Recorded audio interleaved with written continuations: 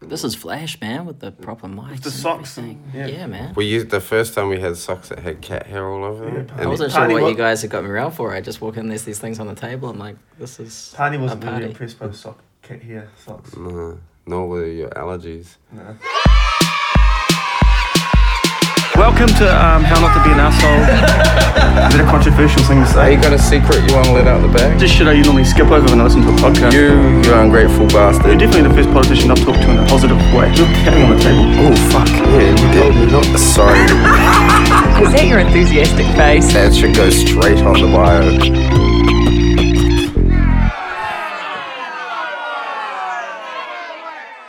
Alright, welcome to yet another episode of How Not to Be an Asshole.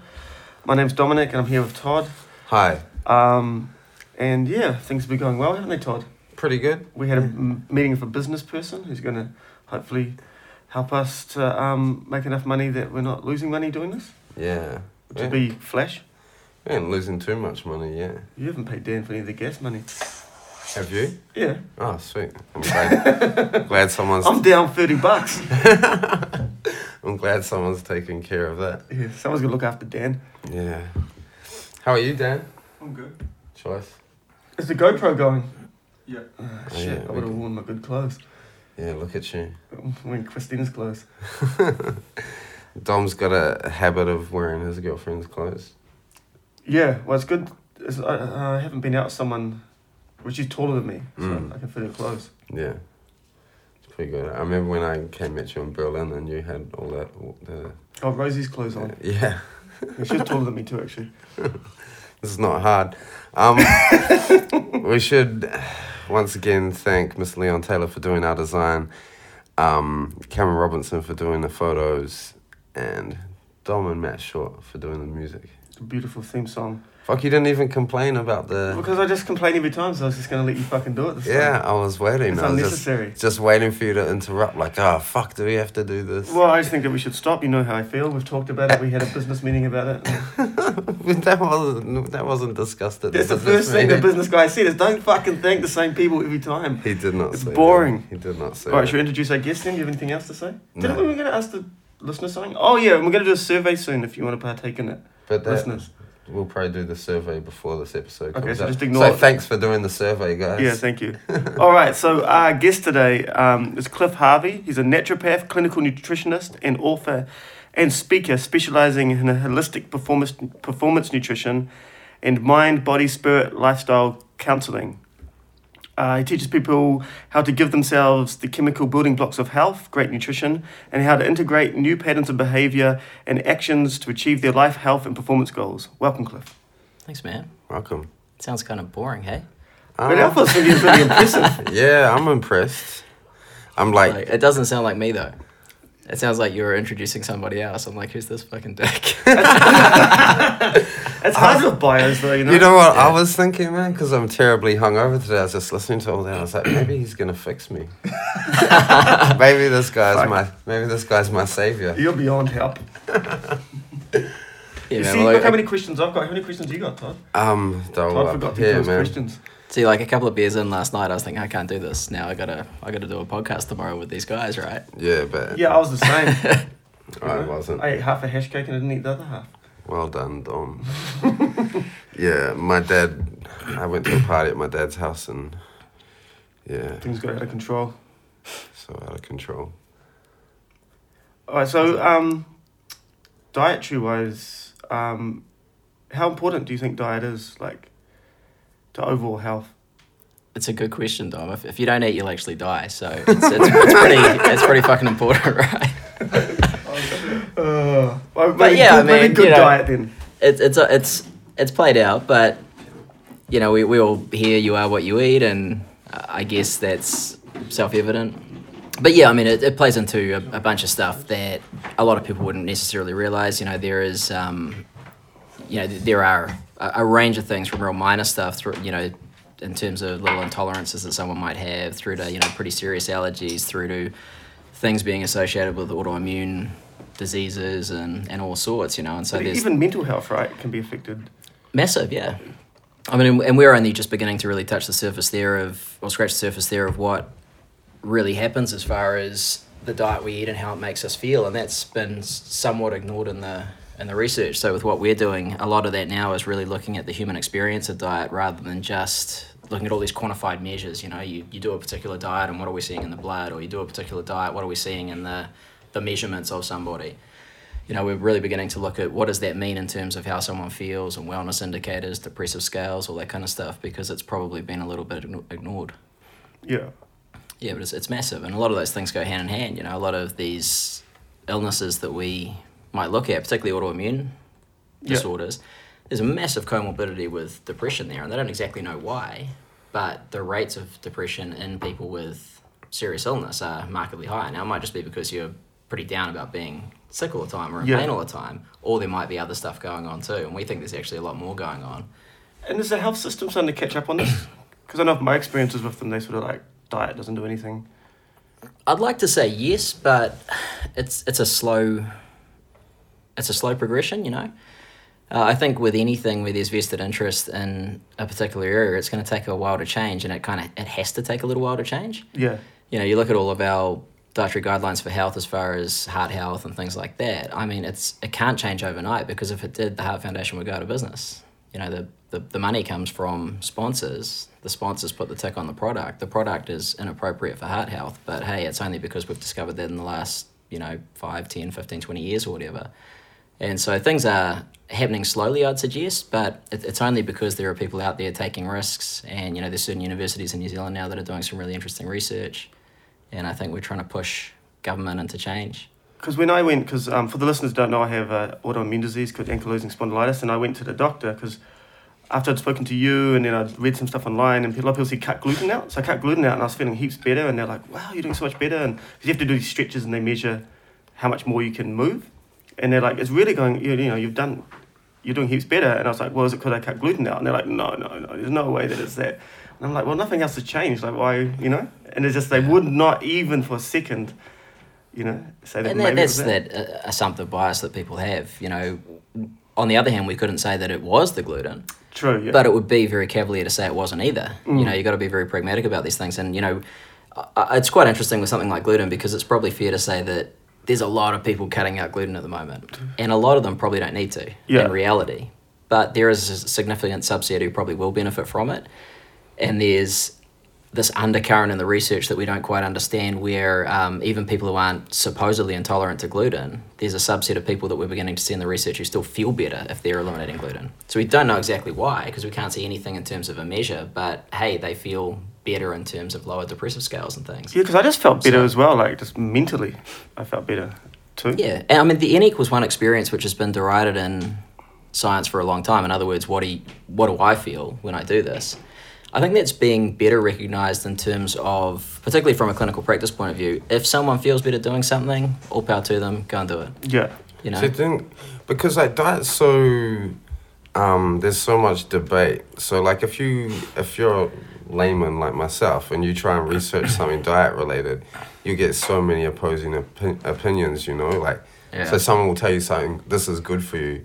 You look it up online, then there'll be all this counter argument about it. It's so confusing to actually know what is what. And then, so do you think that's a good way to do it, is experiment and see how you just actually feel? Yeah, definitely. I think experiment, see how you feel, and also I think everybody, researchers, clinicians, lay people included, need to begin to look at the commonalities of what everyone's saying, because I think everyone wants to be right. Everyone wants to be right, and so my particular way is right and your particular way is wrong. And when we do that, we start looking at these real little parts of nutrition. Like, let's say I eat meat and this other guy doesn't. We're going to argue about whether meat's good for you. But in reality, we might be eating a diet that's 90% the same. I've got a big bowl of veggies and some olive oil on it and a little bit of steak, and he's got a big bowl of veggies with some olive oil on it and some lentils on the top. I mean, it's pretty much the same meal. It's just a nuance there. So I think we want to absolutely look at what makes us feel better, but also what the commonalities in nutrition are, and all be prepared to be just a little bit wrong, but mostly right. Rather a lot than of it picking seems up. to be common sense though, right? Like sort of like eat vegetables, eat fruit, don't eat heaps of processed food. Yeah, definitely. It's... Absolutely. Yeah. And this is the thing. I mean, this is the key with a pragmatic health message that incorporates just more than diet as well. I think simplicity is the key, right? And for too long, we've been telling people that they have to be in essence, food scientists. You know, and I work with a lot of people who are probably, you know, a bit poorer, lower socioeconomic scale type stuff, and a lot of Māori and Pacific Island guys, and it's quite confusing to be told you've got to reduce this and reduce that and reduce this and increase this and that, because if you don't know exactly what that is, and why should you know? It's not your field. It's pretty confusing to go into the supermarket. Yeah. But, you know, if you're told a pragmatic health message of exactly that, which what you said, Dom, you know, eat natural unprocessed food, eat more veggies, you know, maybe cut out some of the processed and refined crap. If it's pressed into a funny shape, don't eat it kind of stuff.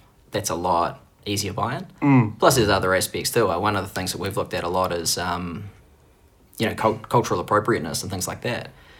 For too long we've had, for particular, you know, in particular for those communities, we've had middle-aged, I hate to say it, but middle-aged white people going out who often aren't in good shape and saying you've got to do all these things.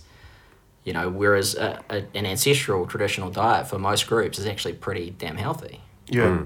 So why not focus on that? It's an easier sell, right? Yeah, I think, like the money thing's really daunting. If you don't have much money, Oh man, trying to address your diet just seems like impossible almost. I've been so broke since I've been eating good. You know what I mean? Yeah. See, I find the opposite.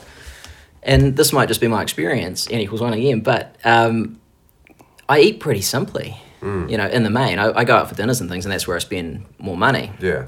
But in the main, what I'm buying at the actual grocery store is simple stuff. It's salad bags, it's some good oils, and it's, depending on what sort of, whether I'm eating meat or not at the time, it's cheap cuts of meat or lentils, mung beans, that kind of stuff. They're all cheap. I guess my yardstick for health and shit is Richie Hardcore, and you know he likes to buy all that fancy shit. Like if you've been to his house, he has all these products and like He's like New Zealand's Gwyneth Paltrow, eh? yeah, hard out. But I think, but love just you, things Richie. like because you know, like I'm dairy free, and so you got to buy things like almond milk and all that stuff, and like when you get into gluten free flours and all that stuff, it just I mean, I guess it's not hugely expensive, but it is more. I mean, Oh, it can be. I think when you're going for substitute products like that, it gets really expensive really quick. I tend to not do that, just maybe because I just eat a real simple kind of diet as a baseline.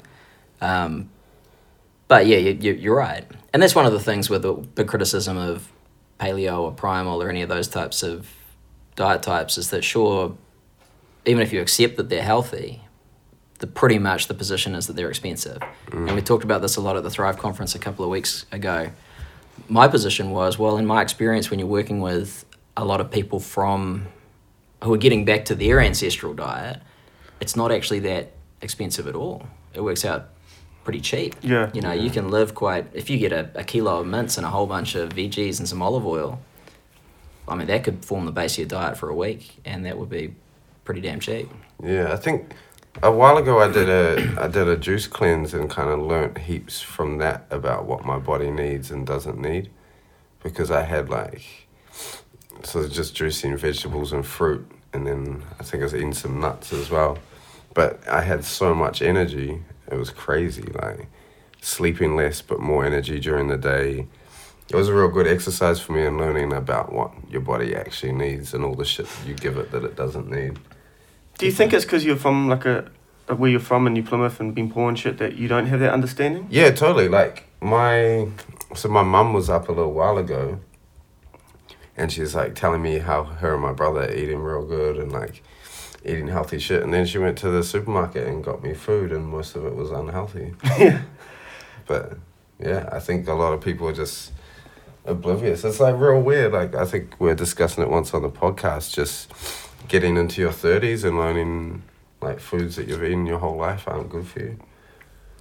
See, I came the other way because my mum raised us real healthy, and then I sort of rebelled, and I mean, not that I ever ate super bad, but you know, I started eating some processed shit, and now I've come back around again. Yeah, I was talking to my sister about my stepmom because she was a health nut, like back in the day. I remember her giving me tofu when I was like 6. I was like, the fuck is this? I don't think she like marinated it or anything. She just like cooked some tofu. And Badly cooked tofu is the fucking worst, man. Isn't it? You know? It's Were you like- raised healthy?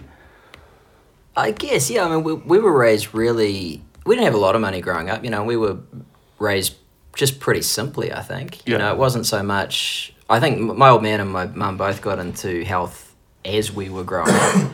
you know, in terms he got into yoga and running marathons and all that kind of crap, and Mum was a vegetarian, so we were exposed to a lot of stuff. But on the baseline, it was just simple, you know, vegetables, and we didn't have soft drink or a lot of biscuits or any of that kind of stuff around. It was just simple food. So although we had things that I now wouldn't necessarily think of that super healthy, like, you know, Wheat Bix or cornflakes and stuff like that, in totality, if you're eating those things and you're just basically living off meat, vegetables, and then all the weird stuff that Mum would bring in, like, you know, sprouts and tofu and remember that nut meat and shit like that? Yeah, we used that to buy? was Man, gross. fuck, that stuff was terrible. It's like jelly meat, but made out of, I don't know. Yeah, early, like, never know all what. those substitute meats, like the early versions of them, like TVP. Do you have Yeah, that? yeah. Yeah. Oh, fuck, it was disgusting. You know what one? I really like that. What's it called? Satan. That shit. Oh, the shit they all have in the States and stuff. Yeah, but like you hardly ever see it anywhere, eh? That shit's It's good. really big over, like, in Europe and the States, but... Australia, you It's get just, it. it's gluten, right? It's just Yeah, gluten meat. gluten. Yeah. I actually made some of it before. Yeah. You gotta knead it underwater, you get gluten flour and you knead it underwater. It's pretty good stuff. Mm. It's pretty nice. I mean, obviously, it's not good for someone avoiding gluten, but if you can eat gluten, I right? was it's just pretty- gonna suggest Dom make us some, but fuck. I wonder, could you make it with, like, those gluten-free flours? Probably not. Because they wouldn't combine, they wouldn't come together. That's the thing with gluten is it's got this. It's got quite a particular consistency, and that's why it basically is stringy, more or less. Yeah. You know, and that's what gives bread its consistency, and so it's difficult to get things exactly the same. I made some gluten-free bread and I was kneading it. It was just coming apart. I was like, what the fuck is this? We're cracking up. We're cracking up at Dom last week because he bought this $9 loaf of fucking gluten-free bread, and we're like, "Is it good?" And he's like, "Nah." I was just like, "Oh, that's depressing. Paying $10 for a loaf of bread and you don't even like it." But that's the problem, you know, when you're out, it's like, that's when having a restrictive diet becomes a fucking hassle. I got this friend who, like, from back in the day, and I used to live with his family, and he just ate Wheat Bix for every meal. And like, I hadn't seen him for years. He ended up in a wheelchair. He had a real bad car accident, but when I caught up with him, we went to a real nice Thai restaurant down in New Plymouth, which doesn't sound like it could be a real thing, but it is. And we went there, and he's like, "I've never been to a restaurant before." I was like, "What?" He's Wow. like, a couple years younger than me. And I was like, "Bullshit." He's like, "Nah, never." And like, so we sat down there, and he got past the menu. He's like, "What's this?" I was like, "That's the menu." He's like, "Okay." And he's just like looking at it, and he looks so confused. I was like, "Do you want me to choose your food?" He's like, "Yeah." And I was like, "What would a guy with like a real limited palate like?" I was like, "Fuck, chicken pad thai." And so I got it, and like we're pretty drunk, and he was like smashing it back, and I was like, "Do you like it?" And he's like, didn't really like it. And then we're talking after. I was like, "Do you still eat Wheat Bix all the time?" He was like, "Nah, just for breakfast." I was like, "What else do you eat now?" He's like, "Mince and toast." I was like, "For lunch and dinner?" He's like, "Yeah." Every day, just. Did he have a sort of off hue to his skin? No, he looks alright. Yeah. There you go. Could be worse, right? Wheat Bix, mince on toast. Pretty simple. Yeah. Yeah.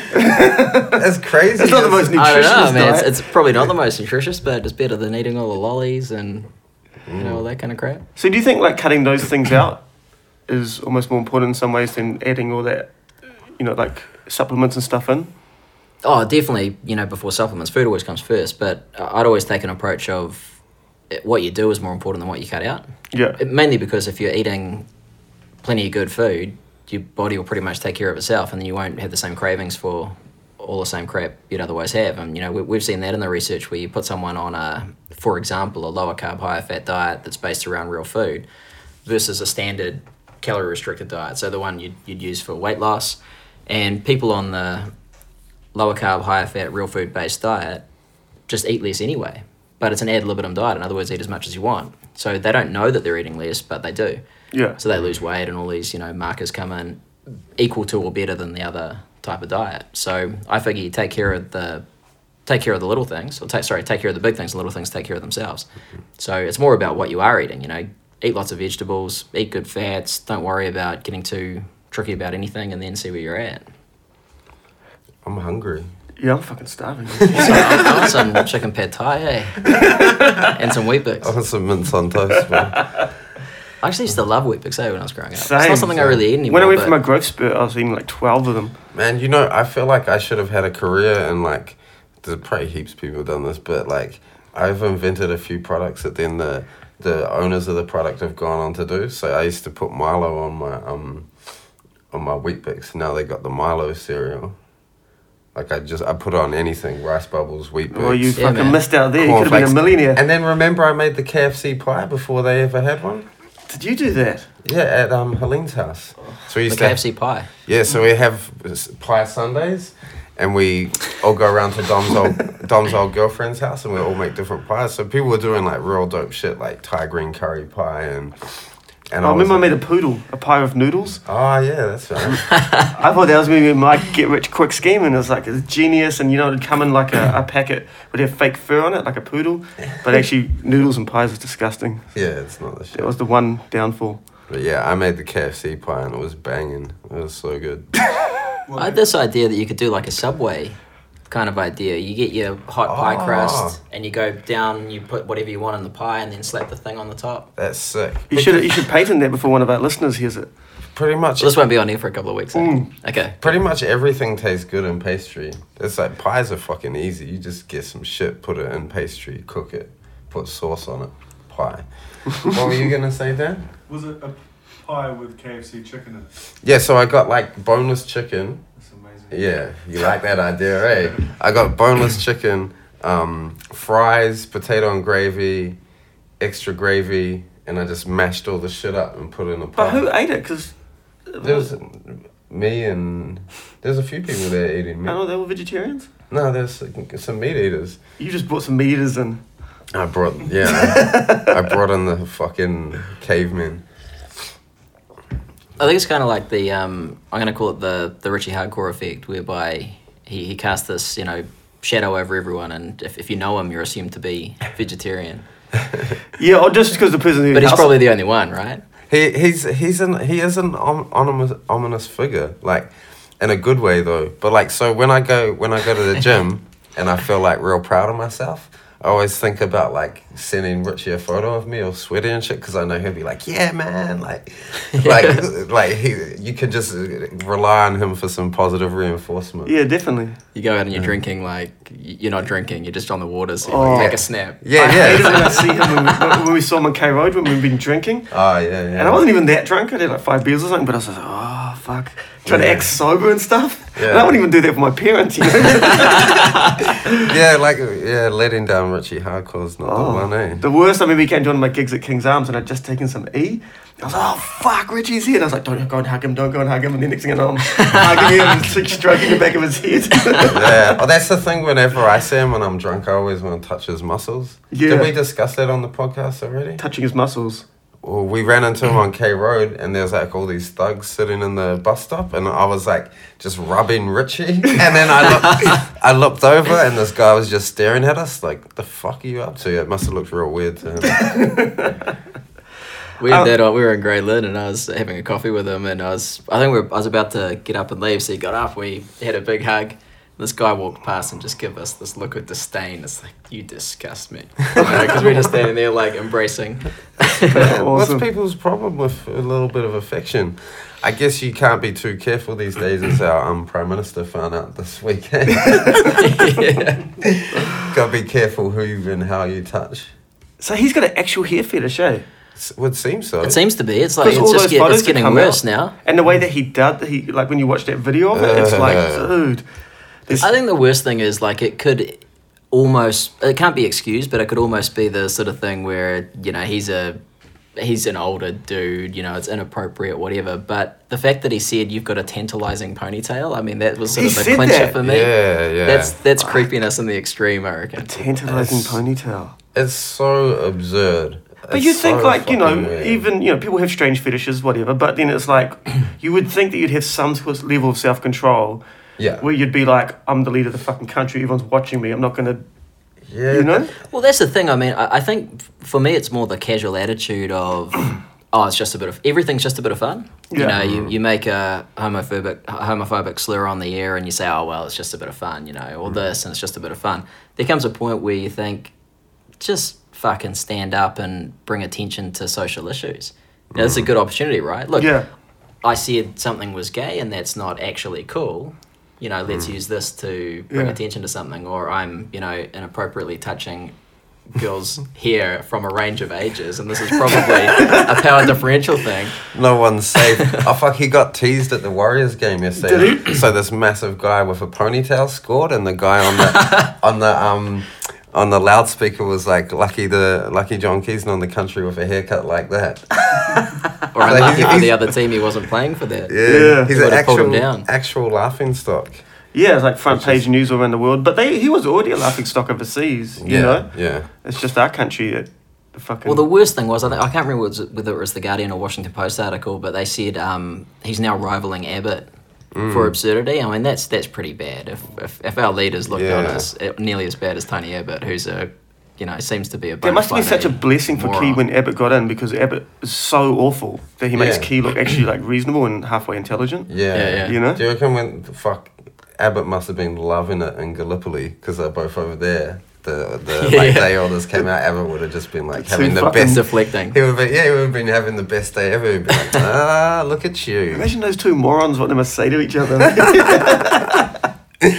They probably don't say a lot. They probably just go and buy a $1,300 bottle of wine and Just get sit drunk, back and yeah. just revel in the glory of being white, middle-aged, male, and rich. Yeah. But you Charge of a know, country. so you know how you're saying like it's always a bit of fun or whatever, and it's how he plays these things off. But I think like this thing, because I went into a cafe the day after and I was looking at the people working there and I was trying to imagine in what possible scenario you would pull someone's hair that's working in a cafe.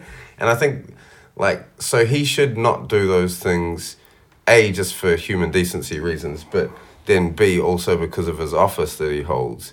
But I think he does those things because of the office he holds, because of his entitlement. Like, he's like, I'm the Yeah. prime Well, minister. you imagine when he comes into a cafe, it's not like he just walks in. Like, all his Yeah. bodyguards would come in as assistants, and it'll be a big deal.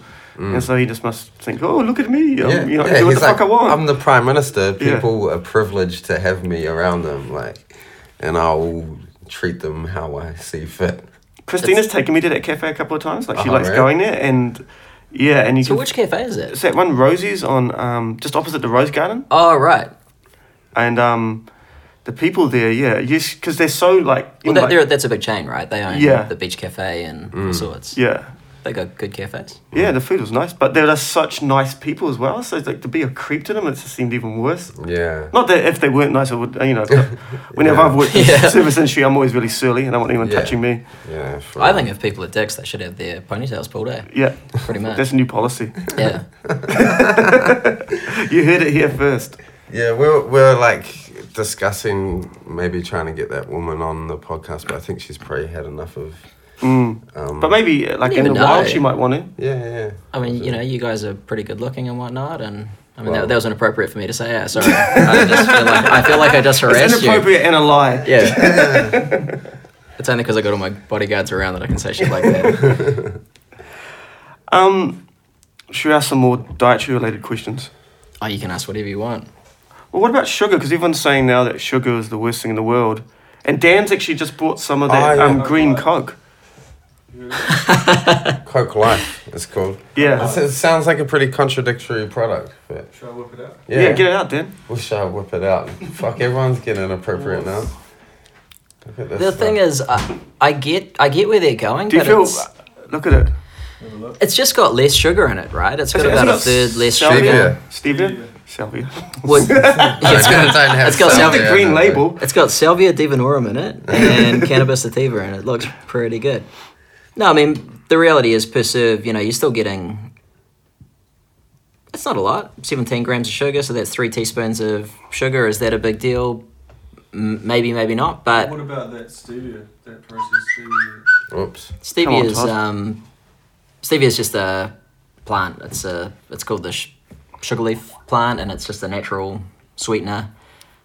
Heaps sweeter than sugar, so you need virtually nothing in there to give the same Because sort I was of reading that it was like sweetness, but- processed though. It was a processed version of it. The stevia? Yeah. Could well be. They might have even synthesized it. I'm not sure. But like from my point of view,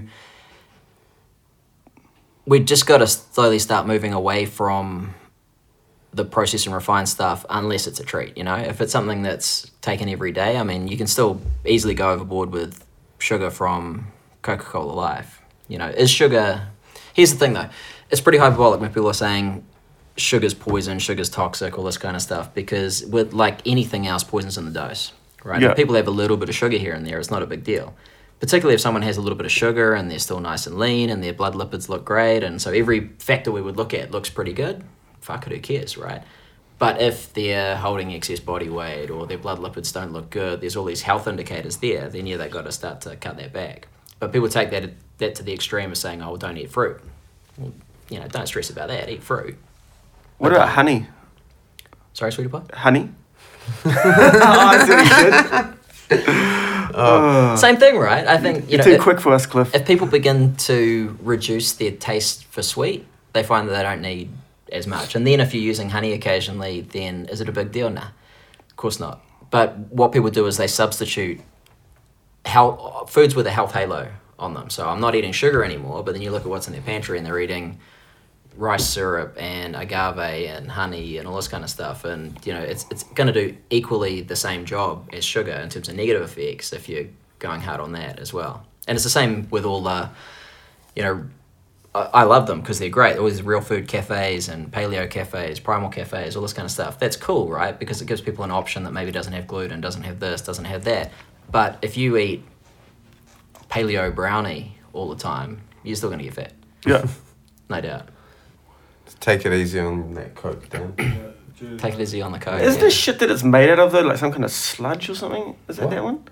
Like when they bring it over, it's like really toxic, the stuff they make Coke out of. Don't know.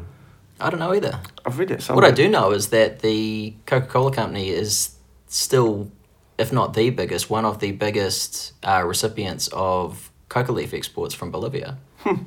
Because they still use it's not Coke obviously, but they still use a coca extract as one of the flavouring ingredients.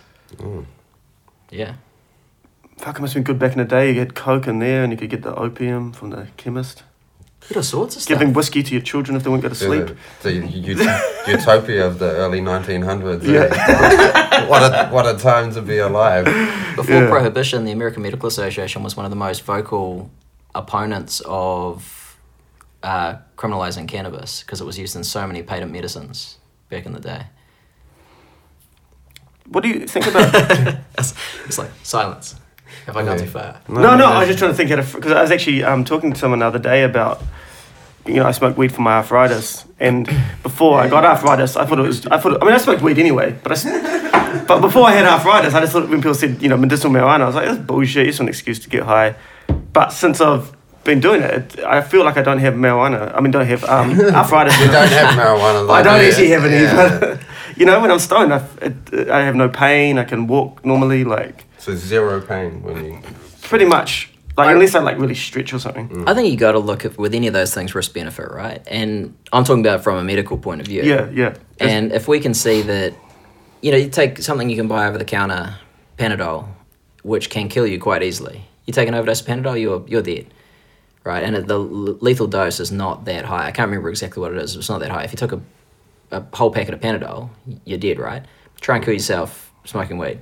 You're not going to do it. Yeah. It's impossible. They don't even have an LD50 for weed. It's only suggested because they haven't been able to kill 50% of lab animals, which is what you require for an LD50, to find a lethal dose. They haven't been able to kill enough lab animals to find the lethal dose. So it's practically impossible to kill yourself. So that alone shows that if it's going to reduce potentially inflammation, pain, all this kind of stuff associated with all these illnesses, and it's pretty benign, I know that... I'm going to get an email from Richie. But if it is relatively benign in a medical sense, then it makes sense to use it, you know? Yeah. Well, isn't it if you vape it, it's meant to be really pretty harmless? Well, yeah, I mean, one of the biggest points of contention is you smoke it, is it potentially going to precipitate lung cancer? And I think the data around that is pretty contentious anyway. We don't know that for sure, but yeah, to reduce risk, you vaporize it, and it's probably relatively innocuous for a lot of things. Now, like I say, there's risk with anything, but it's just purely about looking at risk versus benefit. And if you've got a whole bunch of really heavy painkillers that are more dangerous, use the least dangerous one.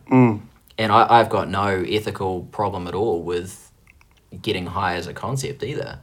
Yeah. It's like, it's almost as if if you change your state of mind, that's somehow bad, because people say, oh, well, it's just a crutch, or, can't you just get high on life? Well, no.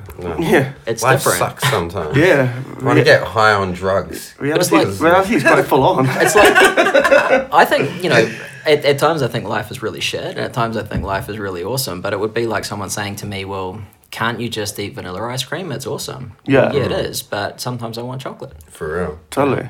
Have you tried meditating when you're stoned? Yep. How does I did that that last go? night. Better or It's different? It's a little bit harder to focus. Yeah. I find.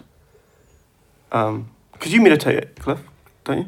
Yeah, I don't meditate as regularly as I once did, but I meditated since I was a kid, really, and because I got into Eastern philosophy and whatnot when I was really young. Yeah. My mum bought me a bunch of books, and like I said, my old man was into yoga, so I read Richard Hiddleman's books and Iyengar's books, all that kind of stuff when I was still a kid. Got into all that kind of stuff, and I mean, I think that's one of having a basis in meditation, even if I'm not doing it all the time, helps me to be more mindful. And if I didn't have that basis, I think I'd be a raving lunatic. I mean, I'm a bit of a lunatic anyway, in spite of how it may appear. If I didn't have that, I'd be a fucking nutcase, right? Yeah. Yeah. So- Dom and I are both meditation new jacks. Me more so than him. Yeah, I've been doing a few months, and it's changed my life in no uncertain terms. Like, I just, not reacting to everything all the time, and just not getting some fucking stupid idea in your head and it's like around. Did I tell you what happened the first time I tried meditating? No. The first time I meditated. So it was so good because I got things happen that tested how meditation worked for me. So I meditated, and then I finished and I went online, and I was like, oh, I'm always looking at the Herald. I need to stop. But I was looking at I was looking at the Herald, and it was like an opinion piece written about the ponytail gate, and I was like, usually Herald's comment section is where I get fucking livid. Like, people anger me so much, and there's people defending John Keith saying I'm glad we have a down-to-earth prime minister who likes a bit of fun and shit like that. And I just meditated, and I was reading them. I was like, really calmly, you're an idiot. You're an idiot. Where usually I'd be like, fucking asshole, fuck. But I was real calm, and I just read it and went away, and I was like, that's okay. I'm okay with that. People suck, but that's cool. The problem with doing mindfulness is that it's heaps of when I'm writing a song or kind of come up with a joke for a poem, and they always rely on being mean. Oh, and you can't be mean anymore. And then you don't want to be mean anymore, and you're just like, Yeah, fuck, that's scary. I want to continue being mean to people I don't like. I think you can be mean mindfully though, eh? Yeah. I mean, you can. It's like there's a story about Sung San, who was he's a Korean Zen master, and he the whole idea with Zen is that you're basically engaged in the moment, so that some of the sort of parables that come out of that are when just walking, walk, when sitting, just sit, when eating, just eat, kind of thing. And some of his students came in, and he was sitting there eating some toast and drinking tea, reading the paper. Yeah. Like, what are you doing? You're supposed to just eat. When you're eating, just eat. When you're reading, just read. And he's like, yeah, but I'm just sitting here eating my toast, reading my paper, drinking my tea. It's like the device of being focused on one thing is just the device. If you're mindful, it doesn't really matter what you're doing, right? Because you're still engaged in the moment. So So you think still be cruel to people, but in a focused, detached way. It's like a psychopath. Exactly. Awesome. Playing with fire. Yeah, after that also, sorry to continue on my boring story. Have you been drinking? I had half a beer. Todd tends to ramble when he's drinking. Yeah, but then after that I went and met Mahala, and she was closing up her work, and she fucked up the lock, and she didn't know the pin to get back in, and she was losing her shit, stressing out, and I just calmly put my hand on her shoulder. I was like, it's okay, babe. Because this is me after one 10-minute meditation. I'm a changed man. Yeah, so because you did Headspace, eh? Yeah. Have you seen that app? I've downloaded it, and I sort of, I don't know, I guess because I've done a bit of meditation, I tend to just slip into my habits of meditation and do that instead.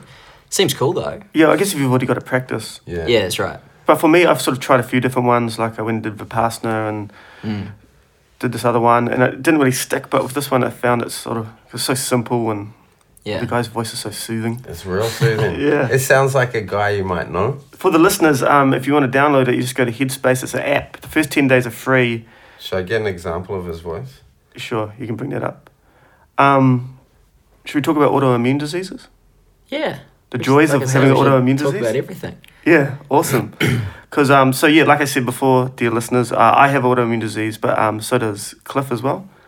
They're in the same family, aren't they? But they're different. Yeah, they're sort of all. Because they all lump together, but is that just because they're all autoimmune diseases, or they somehow related some other way? Pretty much, and a lot of the, you're sort of diagnosed based on where it's presenting to some degree, and it's not Yeah. that it's the same disease necessarily or the same disorder, but it's there are a lot of crossovers as well. Yeah. So you have a disorder like lupus that's called the Great Pretender or the Great Mimic because it could be a whole bunch of different autoimmune diseases, but it's because it's got so many different symptoms.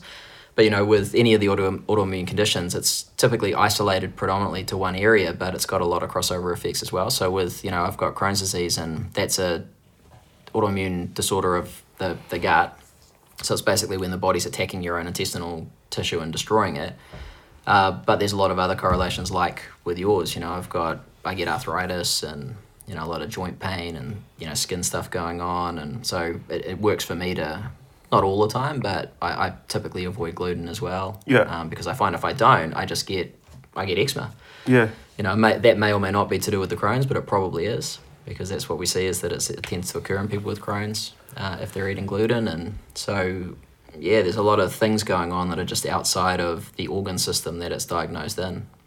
But you have such an active life, right? Because what I didn't read on the bio as well is that you've done all this weightlifting and martial arts, and you look super fit. Like, how have you sort of got around that with the disease? Looking super fit. Yeah. It's just a cross tight that t-shirt. I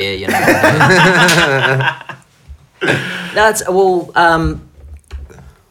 I've always been, super active anyway, just because I enjoyed, footy and boxing and martial arts and all that kind of stuff. That was just what I was into. And then when I was diagnosed, I had to pretty much stop everything for probably a year or so, just, really sick. Yeah. In and out of hospital. I lost about 16 kilos, and, Damn. passing blood out the other end's not a nice thing to do constantly. And so you're pretty smashed anyway, just physically and mentally. But coming back from that, I just, I sort of got to that point where I figured physical strength for me was such a high correlate for mental and emotional strength. And so I felt like I wasn't prepared to go on being weak, whereas I had been quite strong physically. So I wanted to get back into the gym and, start training and come back and end up competing in weightlifting and boxing and grappling and all that kind of stuff. So it was really a sort of interesting corollary that I have to feel physically strong and well to feel mentally strong and well. It's kind of similar to what happened with you with your diagnosis, though, right? Like, so since your diagnosis, you're like pursuing the things that make you feel good, and like with less regard to, doing bullshit that you don't want to do. Oh, totally. Yeah. Well, And we talked about that a little bit, right? Yeah. This idea that am I going to further injure myself or, run myself down by exercising? In my point of view, to some degree, I don't want to be cavalier, but it's kind of like you can either be weak and in pain or strong and in pain. I'd rather be strong and in pain. yeah, I tried to go back to kickboxing. I did it like about 5 lessons, and it was really good. And then as one day, my ankles were just fucked, so it was out. So I think it's aqua jogging for me. Yeah. Cool. I've been putting it off for like a year. Like the rheumatologist keeps telling me to do it, but I think I'm gonna have to. Yeah, you find ways to work around this. I've taken nearly a couple of years off heavy lifting just because my back's just screwed. It's really bad, and that's not from the Crohn's. It's partially to do with that and all the inflammation and stuff, but it's mainly from injuries from weightlifting. But I got to the point this year where I thought I just don't want to continue to get weaker anymore, so started getting back into weightlifting, but doing it in a different way, changing up the way that I lift the weights, stance and all that kind of stuff, just to make it work for me, to get back to that point where I can be truly strong again, and I feel a heck of a lot better as a result. Yeah, well, I've just got to the point now where I'm like, wanting, in the last 6 months, wanting to sort of get fit and stuff again. Whereas before I was just like, trying to contend with having the disease. Yeah. But it's in remission now, so. Yeah, and if you're in remission and you can do things that don't cause you to be too inflamed again, you move. Got to move. Yeah. It's important. Is there research to say that autoimmune diseases are more prevalent now? Probably, but we always come up against a diagnostic bias in any of the research because a lot of disorders just weren't diagnosed back in the day because they don't understand enough about it. And different names for a group of things. You might have gone into the doctor and say, oh, you've got the, you've got the Vietnamese bot or something, some weird name. Whereas now we would categorize as something completely different. Yeah. Because we've got different tests and all that kind of stuff. So probably, but we don't know 100%, I'd say. Because just since I've had it, I've found out that so many people either already knew or people that I've met have got autoimmune diseases. It seems quite crazy. Yeah. It is because you're part of the community now. I think there's definitely part of it. Yeah. But It's like, when you... Buy a car. Yeah, exactly what I was thinking. You get a car. If you've owned a car, then you always notice And you go, that car. fuck, everyone's got this fucking car. And you may not have ever noticed that car before. Because you thought you were going to be special, right? yeah. Yes, I got this autoimmune disease. Yeah, People well, are I gonna moved. love me. Someone moved into our flat, just like a random stranger, and she's got the same thing, which is just crazy. And then I've got my 4 friends who got the exact same disorder. I think there's also a point to nowadays people categorize it all as Oh, there's Headspace. Sorry. Like a gym membership for the mind. So this is Dan. Using proven meditation and mindfulness techniques, we'll show you how to train your mind for a healthier, Soothing, happier, right? It is more soothing. enjoyable life. Yeah. He just sounds like some guy you might run into in England, and he'll be like, "Hey man, I want to help you out." See, I might be And then- racist because a lot of the apps, the meditation apps, seem to have an English guy Yeah. narrating it, and doesn't it work kind for of you. just annoys me a little bit. Do you reckon? I guess when you think of guru, you don't think of some British guy, eh? No, Some British guy down the pisser, having a pint, just helping people with their mindfulness. it's like a mate of mine went to India and went to this retreat thing, and there was a guru there leading the meditation, and he comes out and he's wearing orange sunglasses, and he's wearing his orange robe as well. He's wearing these orange sunglasses, and he sits down, he starts talking in a South African accent, and the guy's like, it just blew everything for him. He couldn't sit there and just meditate while this guy was talking to him. South African accent's pretty useless for everything. I had. Sorry. And our to the listeners in South listeners, Africa. Does anyone listen in South Africa? I haven't got any listeners there. Yeah. So I stand by my original Yeah, all right. statement. I got lunch with a Tibetan Buddhist monk yesterday. You had lunch with a Tibetan Buddhist monk. Is this He's- set up for a joke or? No. I woke up and I was still really high from the night before because I'd eaten this weed cake, and then my flatmate was like, "There's a Buddhist monk blessing our house because she's Buddhist." And I was like, "Cool." And I got up and met him, and he's like the nicest dude. And then we went and had lunch, and Was he going around Awesome. with smoke or something? How was he blessing the house? he had pedals. He's throwing pedals around and ringing a bell. Did you go out and stop making a fucking mess? Jesus Christ! Someone's got to clean this up. It's not going to be me unless someone does. No, he was really nice, Cool. and he's very calm. It's not every day you have a monk come into your house. I know. I is it? almost want to take a photo for Instagram, but then I thought that's a really stupid thing to do. To a monk. Just it's just ruining the moment. I'm trying to live in the moment. Yeah. Yeah, man. Stuff. I took Facebook off my phone. Yeah. Took the app off. Changed my life. Really? Seriously, it sounds stupid, but fuck, I was just getting... It's like with the Herald, gets you fired up. Yeah. I go on Ah. Facebook and people start posting stuff, and I'm like, that's... Because I'm a geek, right? I'm like to think of myself as like the nutritional scientist, and someone posts something, that's factually incorrect, and I'm going to tell you why it's factually incorrect. Yeah. And you get into these big formidable debates. team. Yeah, see, I guess you're a specialist, and I feel like that, and I don't specialise in fuck all, but I still feel the Just same a way. I rap- want to tell everyone off on Just Facebook. a rap and striking specialist. Yeah, I just want to tell everyone, like, fucking pricks talking about chemtrails. I'm like, okay, no. That's it. Come on. I have to. Breathe. Yeah. Breathe. Think what Dan would say. It's been very freeing though. I used to wake up in the morning and look at Facebook, and now I wake up in the morning and think, what should I do? So I get on Duolingo and do some Spanish practice, and then, do some brain training stuff, and then, okay, that's about 5 minutes. I need to get up and do something now. Duolingo's a good app. It is. That's real good, man. Yeah, I was trying to learn Portuguese, and I went for a little bit, and then I gave up because it's a hard language. I should start learning Spanish. I'm going to Dominican Republic soon. Learn Spanish, and then And then- pretend you're Mexican and get drunk, and you'll be speaking Portuguese. Really? Yeah. I will probably be.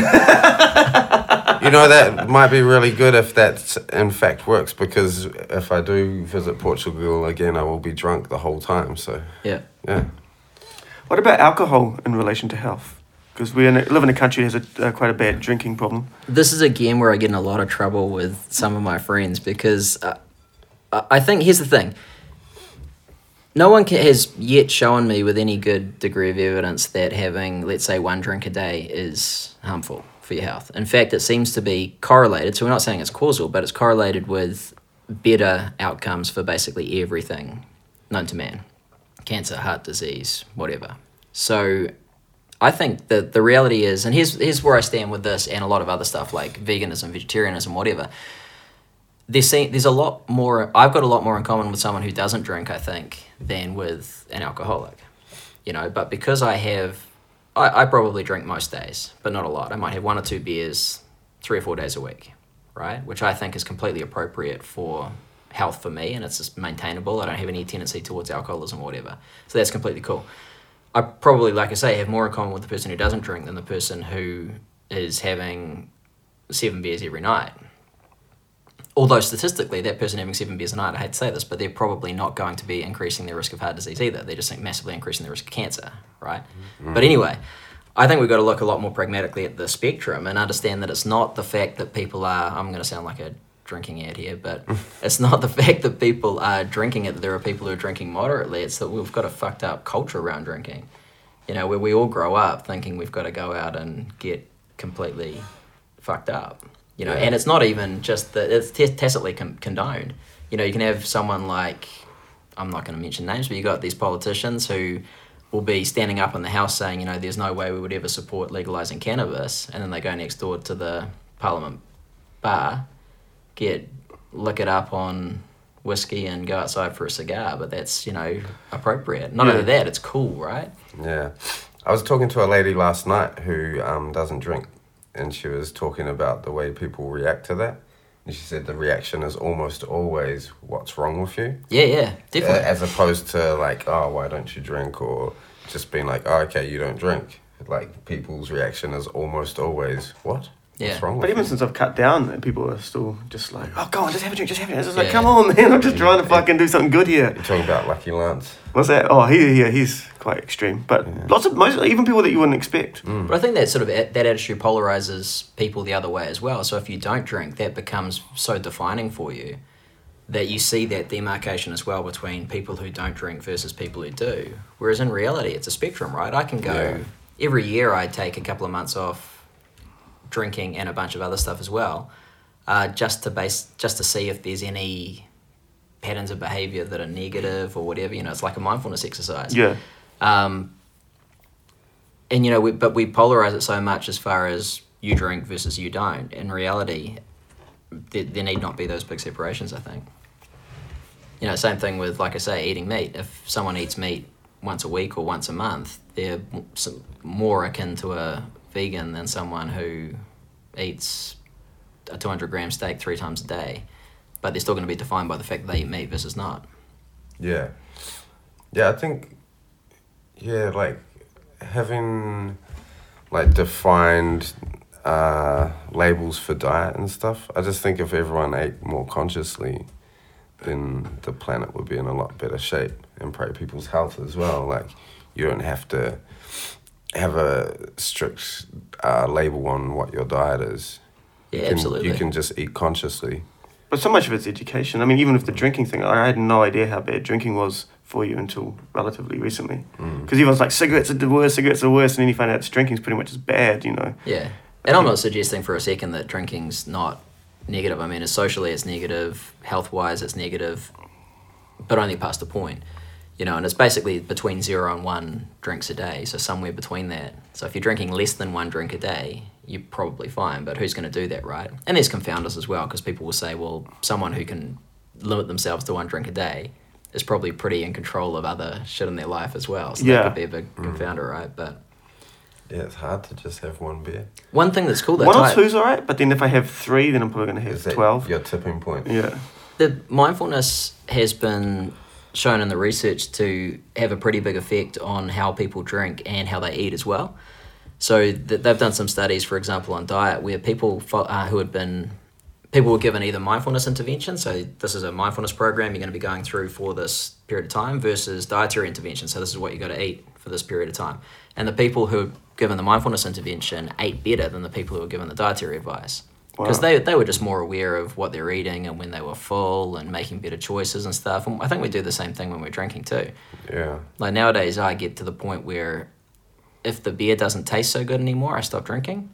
Because, you know, when you're younger, you push through. Yeah. But because I like the taste of beer, get home, have a beer, tastes great. The next one, if it doesn't taste so good, I know that's probably it for the day. I'm thinking. I sound really clever, eh? Yeah. No, Tom's taking it all in. With my limited meditating experience, I'm beginning to think that it may assist me in quitting smoking. I think it might be helpful. No doubt. I worked with a guy in sort of the mind-body side of what I do in clinical practice, and he wanted to stop smoking. And so I asked him, like I ask a lot of people who come to me for that kind of stuff, well, how do you think your smoking serves you, right? And there could be lots of different reasons, but what he said was super interesting. He said, it gives me time and space to breathe. And I thought that was super interesting because it's a physical device of breath that he was using to give himself that time and space that he needed for himself. Yeah. So we worked through a bit of a process, and I taught him some basic concepts of meditation, and where he'd usually go outside for a cigarette, he'd go to the little park next door, next to his office, and just do a 5-minute breathing meditation instead. And he didn't stop smoking, but he's cut down a massive amount, you know, from sort of a pack a day down to, I think, a pack a week, and then it just became sporadically. You know, he'd have a few ciggies if he was going out with his mates, and that was about it. That's pretty good. And the reality is, like, people would say, oh, well, he hasn't stopped smoking, so the process isn't done yet. But I would sort of say, well, in reality, the health effect of him having 2 ciggies every now and then when he's out with his mates is probably nothing. Yeah. In reality, you know. Yeah, because I think that's it's real terrifying for a smoker to try and quit because it's like such a huge part of your life. So one thing that's real terrifying, say you work a shitty job or just any job, I guess, but like that time when you go out and have a cigarette, you like go and have a moment, and that's a big thing to get rid of. Then the social aspect of it, all those things. And I think people are real terrified. And like heaps of smokers that I've talked to would love to be able to have control and be like, oh yeah, I'll have like a smoke when I am in this situation, but would like to not smoke, you know, a pack a day, obviously, but just a cigarette here and there. Yeah. But fuck it, so the addiction is crazy. Like as soon as you have one, the nicotine subsides and then you want another one, and it's super nuanced too, right? I mean, you know, you often have people of a particular political leaning saying, oh, well, you know, people who are poorer shouldn't smoke and they shouldn't drink and they shouldn't do this and they shouldn't do that because it's just a waste of money. But the reality is that's probably pretty much all you got. Yeah, they tried being poor. Yeah, exactly. Let's say get better budgeting advice, but the reality is most of the wealthy people I know don't budget that well because they don't need to. It's not a matter of, well, we budgeted well and we became successful. It's more so, well, we're successful and so we can spend well. You know? Yeah. It's funny when you start becoming somewhat of an adult and you discover like other things that you can spend money on, like socially. Like, you know, going for a How do you mean? Like rather than like spending all your money on booze, you know, like you can when you start going out to dinner with friends shit like that, and you know other activities other than drinking. Because I don't know about you guys, but I just like all my socializing was drinking from my teens and like early 20s. But even people, definitely, even cutting down drinking, it's like just. Socially, I've been fucking quite bored a lot of time because people are just like, well, you want to come to this gig, and it's like, well, if I come to the gig, everyone's gonna get drunk, and by 12 o'clock, everyone's just gonna be mumbling mess. You know what I mean? Or you know, like everything that everyone does, like, is based around drinking. I kind of dig that now, though. I've become quite hermetic in the last couple of years. I sit at home and write and go for a swim and walk along the beach and, you know, just do real boring old man shit. Like, I should be getting into cardigans and shit now. I dig it, you know. Yeah, I was just thinking it. You'd suit a cardigan. Kill it in a cardigan. Yeah, I don't mind it, but I guess it's mainly actually because my girlfriend's away. So then being at home by yourself, you're just crying and masturbating and waiting for her to come on Skype. Yeah, I feel like. And plus, no one invites me out to gigs anyway. I think Richie tried once. He said, "Oh, Cliff, there's this gig on tomorrow." "Oh no, you like shit music," and he just like turned and walked away. Did he say? Did he say that to you? Yeah. Oh my goodness. Come on, Richie. We teased him about his music interests on the podcast. Yeah. Yeah, we gave They're him. damn good teasing. Yeah, good old fashioned teasing for Richard. How are we doing time-wise, Danny? Hour. Another hour? Hour. Wow, it just fucking flew by. Is there anything It we did. haven't touched on? Heaps of things. Lots of things, That- but well, we've just things touched that- on a lot as well. Ponytails. Ponytails? We did touch I mean, on I'm not. that. I'm Oh, not yeah, here to yeah. push any particular agenda. I'm just here to talk about, life, man. That was super enlightening, and I feel like a little inspired to address some issues in my life. Yeah, well, especially now you're getting to meditating. Yeah, man.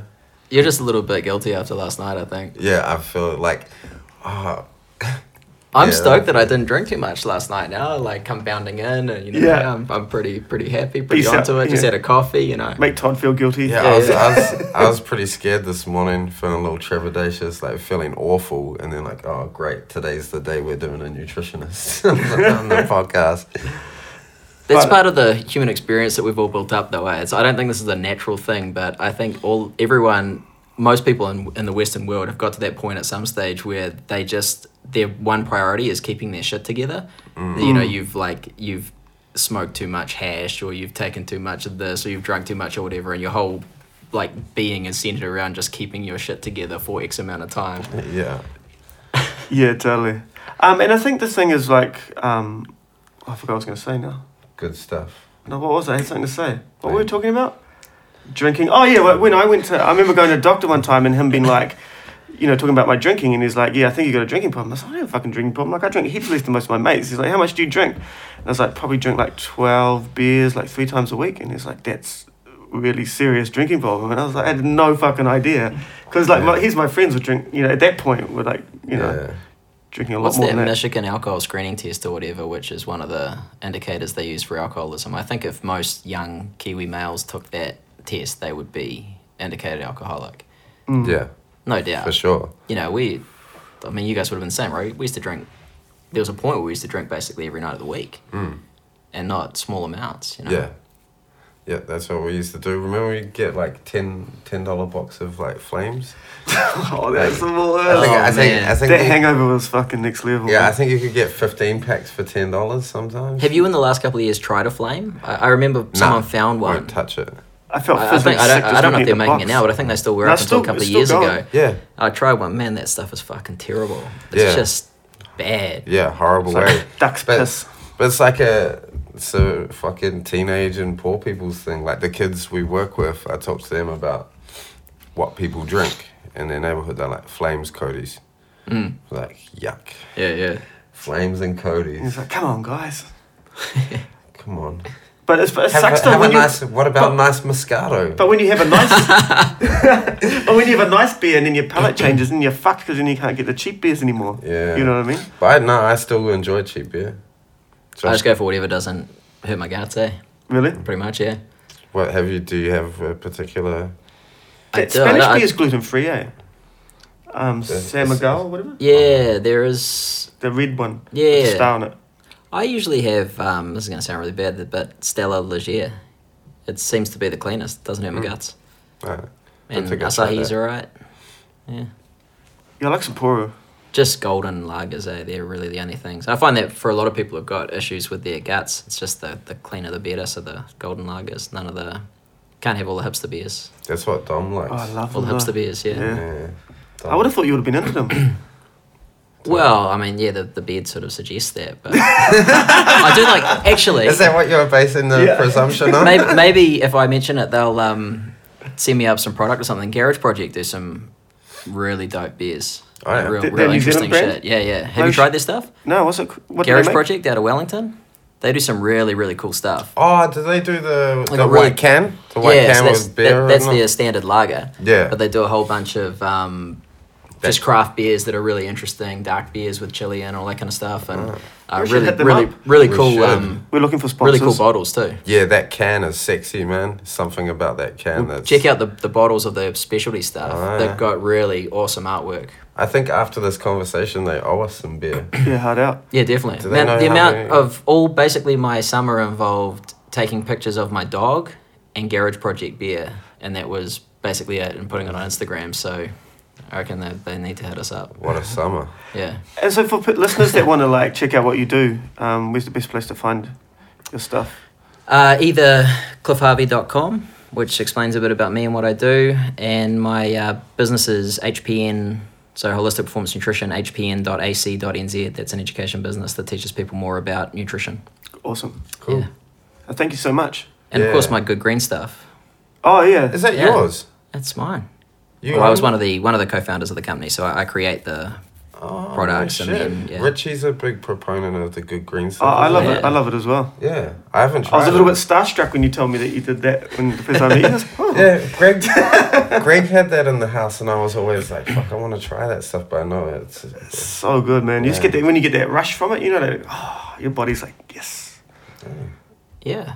So I'm a little I'm not being disingenuous at all. Actually, I've Have taken it. you I've taken it for a haven't long tried time. it yet? Nah, but like I knew that Richie did, and my flatmate Greg, who I think was getting nutritional advice off Richie, had it in the house, and I Well, was like, but you know how I'll have there's to get some and get Dan off the truck get, life. get down off the line. Good green stuff. It's just like a powder. Oh, you should explain. Yeah, so it better it's a than me. green, it's a greens powder you mix up in water, but it's like a multivitamin, multimineral plus vegetables, berries, herbs, and all that kind of stuff. So basically, it's designed to be a once daily nutritional support thing that you can take. So you just basically take it once daily every day, and it's like taking a multivitamin, but heaps better. Where do you get it from? Hardy's, Health 2000, basically any of the major health stores. We're in 500 outlets through the country, I think now. Cool. Yeah. Yeah, it makes you feel like when you have it was like a coffee rush, but then you don't feel like shit afterwards. I need one now, eh? It's a Kiwi success story. Is it? Yeah, man. That's what So we're. you're a successful Kiwi. That's what we're about. Yeah, and Kiwi I- success stories. And I'm still not voting national. Good man. 3 losers interview Kiwi success stories. Yeah. That could be the tagline. All right. All right. And on that note, we're out. Thanks, bro. Thank you. Thank you, guys. Nice. Awesome.